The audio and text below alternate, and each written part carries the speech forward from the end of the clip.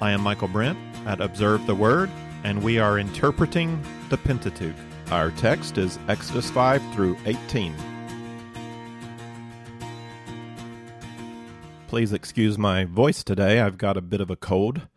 Last lesson at the start of Exodus, I forgot to remind you about the Bible Project overview videos. The videos provide a creative, accurate look at each book of the Pentateuch, firmly rooted in the text, and you can access the videos at YouTube. Just search for Bible Project Exodus, or go to our observetheword.com site and click on Pentateuch Resources. All the Bible Project Pentateuch videos are posted there, and they're only 5 or 6 minutes long and very worth watching. We're covering Exodus 5 through 18 in this lesson, and we'll consider our second monument of grace in the law of Moses. And monument of grace is my phrase for a passage of Scripture where God makes clear that Old Testament believers are not justified by law, but through faith in God's atoning grace. If I were taking you on a tour of Zagreb and we passed a certain spot, I'd stop and explain the significance of some statue or building or street, some monument. And that's the idea. As we pass by monuments of grace in the Pentateuch, I'll be sure to point them out so we don't miss their significance. And there are more than 5 monuments of grace in the law of Moses, but I'm going to concentrate on at least 5 so that we get one from each book of the Pentateuch, which confirms the consistency of the message of grace throughout. So I'll let you know today when we get there. We have 2 major divisions to our story in these chapters. First, God redeems Israel out of Egypt. That's in 4:1 through 15:21. That story is going to end with our first major climax at the Red Sea. The second division in 15:22 through the end of chapter 18 covers the journey from Egypt to Mount Sinai. And I'm just going to touch on the significance of that journey in our conclusion in order to give most of our time to the major themes in the narrative of the rescue. We start with the initial confrontation in 5 and 6. Moses has arrived in Egypt. He and Aaron have the backing of the Israelites, and now it's time to confront Pharaoh. I imagine this part of the story as a struggle between the brickmakers union and upper management. There's an oppressed workforce with Moses and Aaron appointed as the new union spokesman, and Pharaoh plays the role of the greedy executive. And I know this is anachronistic, it's not accurate, I'm not suggesting it is, but there's this interesting back and forth between Pharaoh and Moses and the Israelites, and it's interesting that Pharaoh gives any of them a voice at all. And I'm just searching for some parallel to help me imagine what's going on here in chapter 5. Remember that the elders of Israel and the people got excited by the miracles Moses could perform when he showed up after the burning bush incident, and they claim to be on board. They have endorsed his mission. So Moses goes and he gets an audience with Pharaoh, and presumably this Pharaoh was the brother of the princess who raised Moses. So perhaps that's how Moses got in, through his connections, and he's that weird bridge between the elite and the slaves. And Moses' request to Pharaoh might surprise you if you don't remember it. Pharaoh's response will not surprise you at all. So let's read the first part of that encounter. This is 5:1 through 2. And afterward Moses and Aaron came and said to Pharaoh, "Thus says the Lord, the God of Israel, let my people go, that they may celebrate a feast to me in the wilderness." But Pharaoh said, "Who is the Lord that I should obey his voice to let Israel go? I do not know the Lord, and besides, I will not let Israel go." Well, that's what we expected from Pharaoh. He has a massive free labor force. He's not just going to be eager to let them out of his sight. The curious thing here is that Moses does not ask Pharaoh to let the people go free. He asks Pharaoh to let the people go worship Yahweh in the wilderness. And if we want to go the cynical route, we could charge Moses with lying here. He's being deceptive. I prefer to think that he's being careful and wise. He's confronting Pharaoh, and rather than come in first with an outlandish request of freedom for the entire workforce, he asks for a concession. He asks for religious liberty and a week off. Not only is it a lesser first request, he's just asking for a week, not complete freedom. the request is designed to test Pharaoh's heart. God makes this an issue between himself and Pharaoh. Will you grant Israel the right to go and worship me according to how I require them to worship? Will you allow them to do honor to me? And Pharaoh rejects the request. And so when he does, he's setting himself up in opposition not only to Israel, but to Yahweh. And as we might expect from the greedy upper management who has no compassion for his workforce, Pharaoh charges Moses and Aaron with trying to draw the workers away from their labor and goes with a punishment strategy. So this is in chapter 5, 7 through 9. You are no longer to give the people straw to make brick as previously. Let them go and gather straw for themselves. But the quota of bricks which they were making previously, you shall impose on them. You are not to reduce any of it, because they are lazy. Therefore they cry out, let us go and sacrifice to our God. Let the labor be heavier on the men, and let them work at it so they will pay no attention to false words. The charge sounds like Ebenezer Scrooge. You want a week off? You're just lazy. You're just trying to get out of work. So here you go, work more. This is an attempt to turn the workforce against Aaron and Moses so that the people will pay no attention to their false words. The tactic has some success. The laborers complain to their Jewish foreman at the impossibility of the workload. The Jewish foreman then complained to Pharaoh, who only chastises them for their laziness and reinforces his command of no straw, more bricks. And just as Pharaoh planned, the Jewish foreman then accost Aaron and Moses, saying in verse 21, may the Lord look upon you and judge you, for you have made us odious in Pharaoh's sight and in the sight of his servants, to put a sword in their hand to kill us.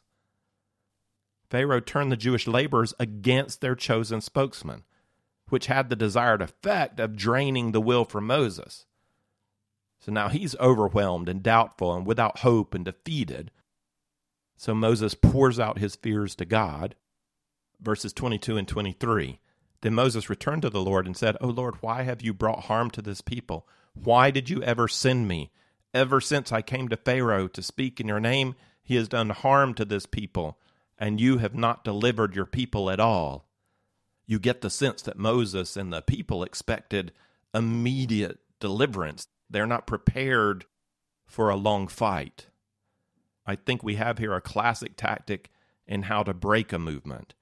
Put heat on the followers so they will turn on and dishearten their leaders. This is a timeless illustration of how Satan opposes plans God gives his people by demoralizing the followers and so unnerving the leaders. The leader comes with a vision. The people love the vision. We believe this is great. But who's counting the cost? Who's ready for the opposition, the long struggle, the sacrifice? Isn't it normal to often get knocked back before we're going to be able to really move ahead? But who's ready for that? Moses has a double burden. The people he's leading do not believe in him anymore. He's trying to lead a people who've lost trust. We also see that Moses really does care for the Israelites. So his burden is not just on how they see him, but their suffering hurts him. He feels deeply the pain that his vision and his action have brought onto the people. He feels responsible. And while it's certainly commendable that Moses cares deeply for his people, he has forgotten a truth that spiritual leaders need to keep taped to their bathroom mirror. This is not your vision. This is not your people. Moses is taking more responsibility than is his due. He needs to remember who called him to this task. He also needs to remember the difficult truth that a right vision for a noble task often requires inviting others into struggle and pain. Leaders call others to sacrifice. God doesn't chastise Moses for his weakness, which reminds me of our lesson on Abraham in Genesis 15 when he asked God, how will I have descendants if I can't have children? Now, God sees the heart when we struggle with the vision. He saw Abraham's heart and gave him encouragement. He sees Moses' heart and he's going to give him encouragement as well. God reminds Moses that the vision is God's vision and the people are God's people. This great commission given to Moses is anchored in a promise that God made 400 years before in covenant with Abraham. This is not all about Moses. This is about God. And God says in 6:3-6, I am the Lord, and I appeared to Abraham, Isaac, and Jacob as God Almighty. And by my name Yahweh did I not make myself known to them. I also established my covenant with them to give them the land of Canaan, the land in which they sojourned. Furthermore, I have heard the groanings of the sons of Israel, because the Egyptians are holding them in bondage, and I have remembered my covenant. Say therefore to the sons of Israel, I am the Lord, and I will bring you out from under the burden of the Egyptians, and I will deliver you from their bondage. I will also redeem you with an outstretched arm and with great judgments. Then I will take you for my people, and I will be your God, and you shall know that I am the Lord your God, who brought you out from under the burdens of the Egyptians. God reminds Moses that he's playing a role in a much larger story that God is still in the process of writing. Moses can lay the burden of the people in the hands of God, and Moses can trust that God is going to bring Israel out of Egypt. Moses' trust in God depends on his personal knowledge of God, and I'd like to turn now to that theme as one of the main themes of Exodus, the theme of knowing God. There's an important phrase in verse 3 which brings out the theme, but also introduces an interpretation challenge. Your Bible probably translates verse 3 something like this, and I appeared to Abraham, Isaac, and Jacob as God Almighty, but by my name Lord, I did not make myself known to them. The implication of that translation is that God did not reveal himself by the name Yahweh to the patriarchs in Genesis. Instead, the revelation of his name Yahweh, or I am who I am, came new to Moses at the burning bush. And since the name Yahweh first appears in the written text way back in Genesis 2, we have to assume that Moses went back and used the name Yahweh in his writing, even though it wasn't a name that had been revealed at that time, sort of like going back to Isaiah 53 and writing in the name Jesus when we see the suffering servant. Hebrew scholars like Douglas Stewart point out a second option for interpreting the text. We could read it this way: I am the Lord, and I appeared to Abraham, Isaac, and Jacob as God Almighty, and by my name Yahweh did I not make myself known to them. The debate of translation comes from the possibility that certain statements in Hebrew can be translated as questions, even if those statements do not have the interrogatory particle that would normally indicate it's a question. So in English, we can turn a statement into a question by raising our voice at the end of a sentence. I did not make myself known to them. There's a raised tone at the end that makes it a question. It's the same as, did I not make myself known to them? Which has a question word at the beginning and also a raised tone at the end. Stewart refers to Numbers 23:19, 2 Samuel 23:5, 2 Kings 5:26, Jeremiah 18:6, Jonah 4:11, Job 11:11, and 30:25, all as examples where the Hebrew question particle is not used, but the sentence is translated as a question. It's an understood question. So to give just one example, in Numbers 23:19, God is not a man that he should lie, nor a son of man that he should repent. Has he said, and will he not do it? Or has he spoken, and will he not make it good?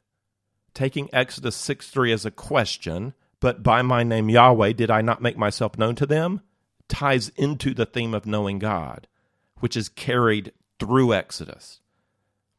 It has been said that the most important thing about you is how you answer the question, who is God?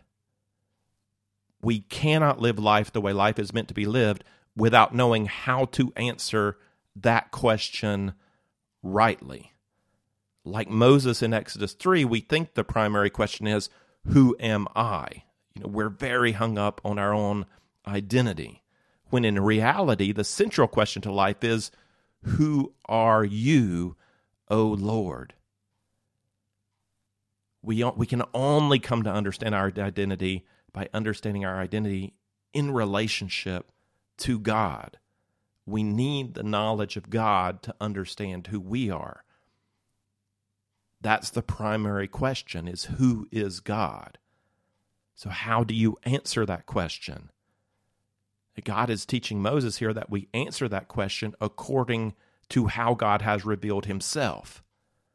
Do you want to know me? I am the God of Abraham, the God of Isaac, the God of Jacob. I am the God who has revealed himself in history. Backtracking to Moses' first interview in front of Pharaoh at the beginning of chapter 5, remember that Moses made the issue one of honoring Yahweh, the God of Israel. And remember how Pharaoh responded. Who's Yahweh that I should obey his voice to let Israel go? I do not know Yahweh. And besides, I will not let Israel go. Pharaoh claims no knowledge of Yahweh, and he rejects any desire to have any knowledge of Yahweh. While Moses is called to trust in his knowledge of Yahweh. God tells Moses here in chapter 6, I will also redeem you with an outstretched arm and with great judgments. Then I will take you for my people, and I will be your God, and you shall know that I am the Lord your God, who brought you up from under the burdens of the Egyptians. So not only does God plan to redeem Israel from Egypt, but he plans to do it in a way that communicates who he is. You shall know that I am Yahweh your God. And that phrase, you shall know that I am Yahweh, occurs 11 times from this. This is the first one in chapter 6 through chapter 14, 11 times. It's not a common phrase in the Old Testament, so we should be especially alerted to its repetition here. This is a theme of this narrative, that you shall know that I am Yahweh. Pharaoh may claim at the beginning to not know God, not to worry. God is about to make himself known. The knowledge of God in Exodus is also connected to this theme of spiritual warfare.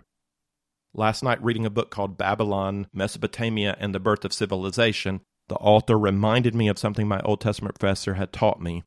Writing about the Sumerian 100 Years' War, he observed, the conflict between Lagash and Umma was a conflict between the god Ningirsu of Lagash and the god Shara of Umma. Men fought and died, and cities were destroyed, but the actual argument was between the gods. The ancients believed the real battle was taking place in the realm of the gods. And this ancient Near Eastern worldview is not that far off the true biblical worldview. War amongst men mirrors spiritual activity. Habakkuk's revelation of faith in chapter 3 of Habakkuk comes when he finally realizes that the Babylonians are not merely human invaders, but instruments of God's wrath. It is God who's going to war against Judah. In Daniel's told by an angel that he was delayed because of opposition from demonic powers called the Prince of the Kingdom of Persia and the Prince of Greece. This idea is also present in Exodus. In Exodus 12:12, God tells Moses, I will go through the land of Egypt on that night and will strike down all the firstborn in the land of Egypt, both man and beast. And against all the gods of Egypt, I will execute judgments. I am the Lord. Moses restates this idea in Numbers 33:4, writing, while the Egyptians were burying all their firstborn, whom the Lord had struck down among them, the Lord had also executed judgments on their gods. The biblical worldview understands the gods of other peoples as false belief systems, so their idols are empty, but also as demonic spirits. God does not do battle with equal evil powers. There is no equal. God is the only I am. Everything else is created, including angels and demons. As such, the outcome is never in question. Evil exists only as God permits created beings to continue to exert their own wills, whether human or demonic. When God chooses to act, the end is sure. Against Egypt, God has chosen to act. He's doing battle not only against Pharaoh and his army, but against false strongholds of belief and the demonic powers behind them. And though in the text Moses doesn't implicitly connect the plagues to the gods and goddesses of Egypt, the comment that God went to war against the gods of Egypt makes it really hard to ignore some obvious connections. Isis, goddess of the Nile, floods the land every year by her tears for Osiris. In the first plague, God turns the Nile to blood. Heket, the Egyptian goddess of fertility, was represented as a frog. The second plague floods the land with frogs. The third plague of gnats and fourth plague of flies are hard to connect. Maybe we should think of Set, the god of the desert and storms, and Utachit, the goddess of the sun's burning heat and the Nile's marshes. The death of cattle in the fifth plague seems more directly a dig at Hathor, the sky goddess often depicted as a cow. Sekhmet, the goddess of healing, was unable to stop the sixth plague of boils. The sky goddess Nut was unable to control the hail, thunder, and lightning of the seventh plague. And where was Osiris, the god of life, death, and crops along the Nile, when the locusts of the eighth plague devoured those crops? The sun god Ra was blacked out during the ninth plague, and then with the final plague, Pharaoh's claim to divinity comes under attack. When Pharaoh's father died, he claimed to become the god Horus, son of Isis and Osiris. Taking the throne, his son, the new Pharaoh, became the incarnation or image of Horus on earth. Striking down the son of Pharaoh in the 10th plague, God strikes down Horus.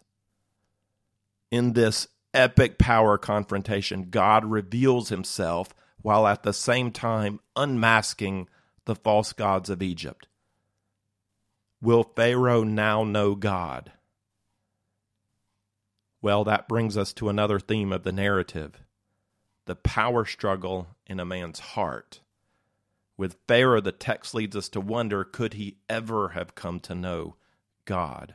On his way to Egypt after receiving the call, God told Moses, I will harden Pharaoh's heart so that he will not let the people go. 3 different Hebrew verbs are used on 20 different occasions from chapter 4 to 14 in reference to the hardening of Pharaoh's heart. Does this mean that God worked both to reveal knowledge of himself to Pharaoh and at the same time prevented Pharaoh from yielding to that knowledge? Did God actively prevent Pharaoh from saving faith? There are different ways to understand the work of God on Pharaoh. I'll give you my thoughts as one option. 11 of the 20 references to the hardening of Pharaoh's heart name God as the subject. God is the one working to make his heart hard, impenetrable. Another 6 times, Pharaoh's heart is the subject. So as in 7:14, Pharaoh's heart is hard. He refuses to let the people go. These references could indicate the state of Pharaoh's heart apart from God's action, or could assume the hardness is a result of God's action. But then 4 occurrences in 8:15 and 32, 9:34 and 13:15 have Pharaoh as the one who hardens his own heart. So I asked myself this question, what would it mean for Pharaoh's heart to soften? Well, since the references to the hardening of the heart all have to do with whether or not to let Israel go, softening of the heart in these instances would result in giving in to the command of God. That's not the same thing as trusting God. To give up, to admit defeat, to let Israel go, that's one thing.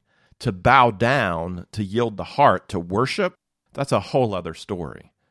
Pharaoh gives us a picture of a human being vacillating not between faith and rebellion, but between giving in and not giving in. Moshe Greenberg describes Pharaoh this way. The opposition of Pharaoh is the archetypal opposition of human power or human authority to the claims of God. Under pressure, it will show flexibility and accommodation, even reversing itself, first by crying for help, then by confessing guilt and making concessions.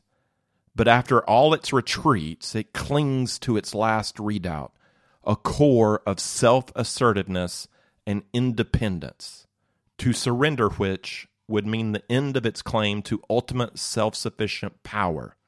Here it resists, careless of the cost, unto death. Left to himself, there is no reason given anywhere in the text to expect that Pharaoh would turn in faith to God ever. God did not need to harden Pharaoh to make him resistant to submission. Pharaoh was always going to resist submission to God. So what was God's purpose in hardening the heart of Pharaoh? Was God out to damn a man left on his own who would repent and believe? No. In Exodus 9:16, God says, "For this very purpose I raised you up, to demonstrate my power in you, that my name might be proclaimed throughout the whole earth." Pharaoh is not a neutral being. Pharaoh is a sinful, fallen being who believes that he's a god. He starts this tale with a hard heart, reflected by his very first words to Moses: "Who is Yahweh that I should obey his voice?" And by his own free will, Pharaoh hardens his heart against God. In fact, we're not told that God hardens Pharaoh's heart until 9:34-35, well into the sixth plague, where we're given both sides of the same coin at once. Verse 34 says, Pharaoh sinned again and hardened his heart, right after which verse 35 says, and Pharaoh's heart was hardened. I believe that the hardening of the heart of Pharaoh by God was a strengthening of an evil will to continue on in fixed rebellion. God strengthened Pharaoh according to an already wicked and resistant heart. God gave him the fortitude to carry out his stubborn will to the end of the 10th plague. God would not allow his opponent to bow out. He declared that Pharaoh would see this through, so that the spiritual, religious, and intellectual strongholds of one of the world's human superpowers might be unmasked, and the true glory of God made known for the salvation of all who would turn from the false powers and the false gods to the worship of the one true God. The text makes clear God's plan to spread the knowledge of his glory and power and goodness. Let's read some of those texts. First, God intended his saving action as a testimony to the Israelites. Exodus 10:1-2. Then the Lord said to Moses, "Go to Pharaoh, for I have hardened his heart and the heart of his servants, that I may perform these signs of mine among them, and that you may tell in the hearing of your son and of your grandson how I made a mockery of the Egyptians, and how I performed my signs among them, that you may know that I am the Lord." Exodus 14:31. When Israel saw the great power which the Lord had used against the Egyptians, the people feared the Lord, and they believed in the Lord and his servant Moses. Second, God also planned his saving action as a testimony to the Egyptians. Exodus 7:3-5. But I will harden Pharaoh's heart, that I may multiply my signs and my wonders in the land of Egypt. When Pharaoh does not listen to you, then I will lay my hand on Egypt and bring out my hosts, my people, the sons of Israel, from the land of Egypt by great judgments.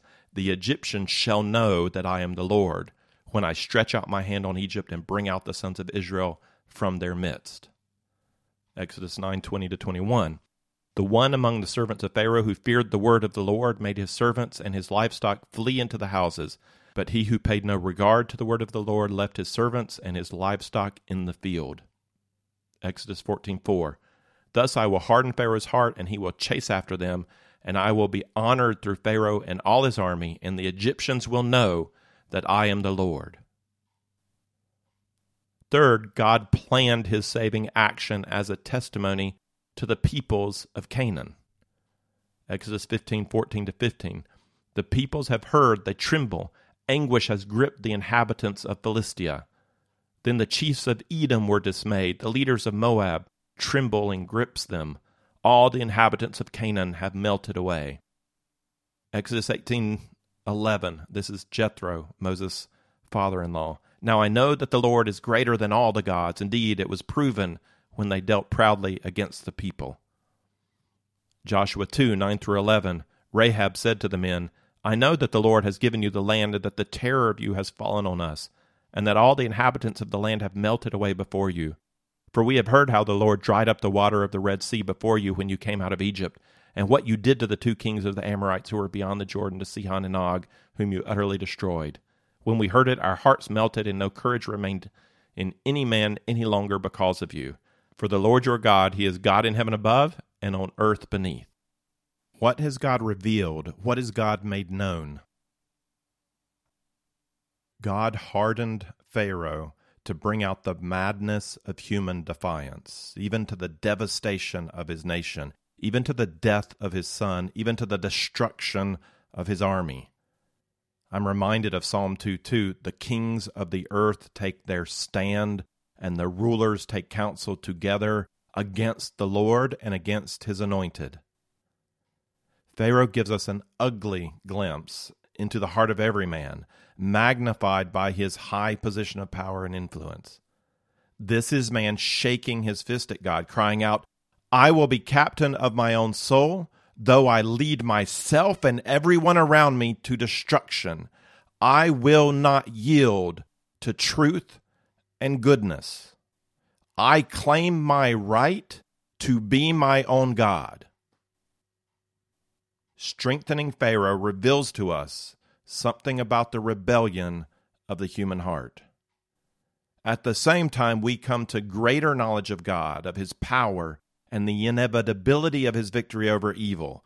God is truly God. There is no other.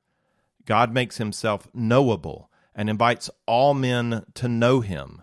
This is what we've just read in these passages.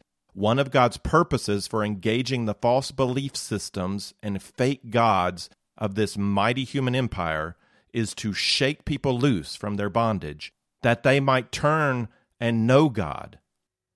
This is not only for Israel, but also that Egypt might know God. And not only for the Egyptians, the gift of knowledge is also for the peoples of Canaan, that like Rahab, some might yield to the knowledge of the Lord and confess with their hearts, "The Lord your God, he is God in heaven above and on earth beneath." The liberation of Israel from Egypt involved a vast display of the might of God, containing power to wake men and women to the knowledge of him. In the 10th plague of Egypt, God reveals something even more about himself, something beyond his might and power. In the midst of his judgments, God gives the Israelites a redemptive analogy to help them understand the reality of his mercy and grace. This liberation of Israel came at a cost to God that no one then expected or even could have imagined. He keeps the knowledge of his own sacrifice to himself. The last plague, the death of the firstborn, is an example of what some scholars call intrusion ethics, when the just judgment of God intrudes into the usual course of human events. Romans 3:23 tells us all have sinned and fall short of the glory of God. Soon after, Romans 6:23 tells us the wages of sin is death. Paul is only affirming the curse God proclaimed on Adam and Eve. In the day you eat from it, you shall surely die. Sinful man cannot live in the presence of a holy God. The result of sin must be eternal death, eternal separation from God. This is the just judgment that already hangs over the head of every human being. As John wrote in 3:17-18, God did not send the Son into the world to judge the world, but that the world should be saved through him.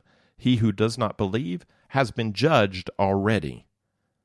Jesus did not come to judge because the judgment had already been established. God typically allows human beings to live out their lives, usually meeting their end through old age or sickness or accident or human evil. And then after death, the judgment for sin is carried out. Intrusion ethics points out that God would have been just and faithful to his word if he had demanded the lives of Adam and Eve immediately. It is God's right at any point to allow his justice to intrude into the world and demand the punishment of death for the sin of any human being. This is what happened at the flood. This is what happened to Ananias and Sapphira. This is what happened in each of those rare instances when God chose to forego his patient mercy to bring forward an immediate execution of justice. When God takes the life of every firstborn of Egypt, he's not taking innocent life. He is not acting unjustly.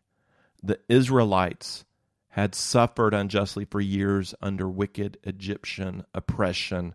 The payment for sin is due.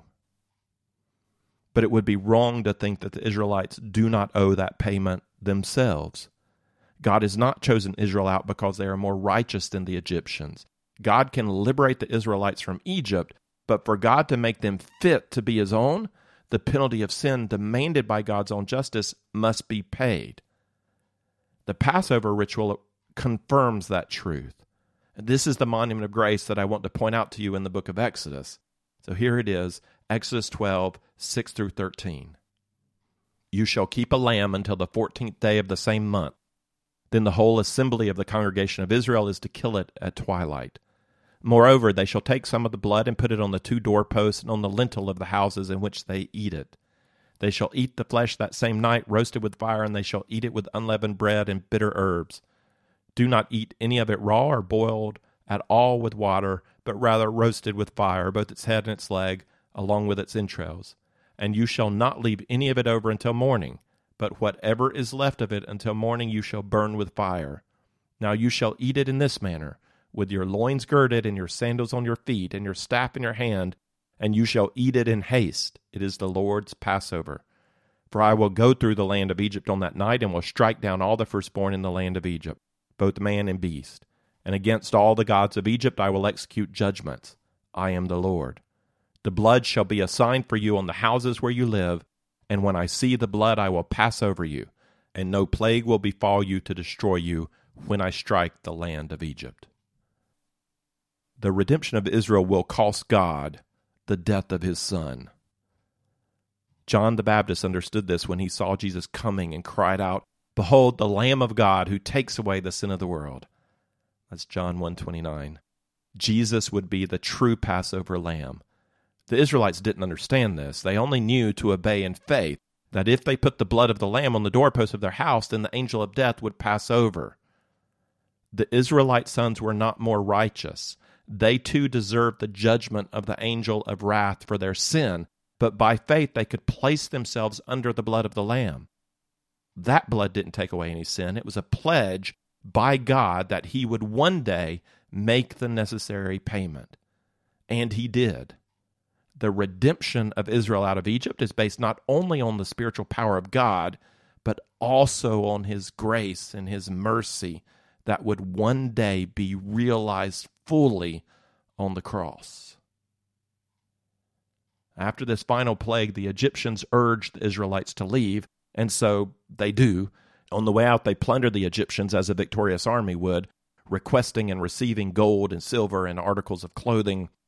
And 13:18 tells us that God led the people around by the way of the wilderness to the Red Sea, and the sons of Israel went up in martial array from the land of Egypt. They marched out like an army. But in this last act of following God, Moses seems to have made a terrible mistake. Instead of taking the coast road up to Israel, he chose to head out into the wilderness towards Mount Sinai, and the consequences are potentially devastating. Moses leads the people into a dead end with their backs up against the Red Sea, and before he realizes the danger, Pharaoh hardens his heart, changes his mind, and musters his army. The chariot battalion of one of the mightiest military forces on the face of the earth gallops into view, and the Israelites have nowhere to go. They're stuck. They've been marching like an army, but that was just pretend. They're slaves. They can't face Egypt. How quickly our hearts fail us, even so soon after experiencing the miracles of God. And so they turn on Moses in 14:11. Is it because there were no graves in Egypt that you've taken us away to die in the wilderness? Is this not the word that we spoke to you in Egypt, saying, leave us alone that we may serve the Egyptians? They turn on their leader. But Moses had not forgotten what the Lord had just done. He turns to the people and he cries out with bold faith, do not fear, stand by and see the salvation of the Lord, which he will accomplish for you today. For the Egyptians whom you have seen today, you will never see them again forever. The Lord will fight for you while you keep silent. And so God did. He fought for them. He opened the Red Sea, took them through just as he had taken Noah through the waters of the flood, and then he brought the waves down on the Egyptians, obliterating their army. In the years of wandering, there would be no threat at their backs from the Egyptians. The danger of that army has been taken care of. God has redeemed Israel out of Egypt. The above passage used the word salvation for the first time in Exodus. Stand by and see the salvation of Yahweh. Yahweh will fight for you while you keep silent. I'm again reminded of Genesis 15, when God cut covenant with Abraham. God walked through the covenant pieces, taking the curse on himself, while Abraham slept passively to the side. Here, Israel is to stand passively to the side, silently, watching. They have no hand in their own salvation. That's a consistent theme through Scripture. Acceptance before God comes by grace through faith alone in the atoning salvation of God. What is the human response to God's grace? Well, that's in chapter 15, the hymn of Moses, which starts, I will sing to the Lord, for he is highly exalted. The horse and its rider he has hurled into the sea. The Lord is my strength and song, and he has become my salvation. This is my God, I will praise him, my Father's God, and I will extol him. The right human response to God is worship that comes out of a grateful and awe-inspired heart. God enjoys song, though he doesn't want only song. He wants the worship of life. He wants the Israelites to walk in faith and present themselves to him. Our salvation in terms of justification is 100% dependent on God. But God doesn't want flabby, whining, spoiled, stunted children who never grow up. God saves us not to keep us as we are, but to see us transformed. We see God's desire for the Israelites come out in the next 3 chapters, 16 to 18. Up to this point, God has asked nothing from the Israelites. Now he expects them to participate in the journey. This is the way of discipleship. God saves and then invites us to participate in our transformation and growth. The Israelites are now given tests of faith. They have to trust God for food and water. They have to start participating in battle to fight for themselves. They have to begin to organize themselves. We have a great king and a newly formed people. The right question Israel should be asking now is, how then shall we live in relationship with our Savior King? They need a covenant. And that's where we're going in our next lesson, to Mount Sinai. If you would like the text of this lesson with some reflection questions, or if you'd like to see overview charts that go along with our study of the Pentateuch, then check out the resource page at observetheword.com.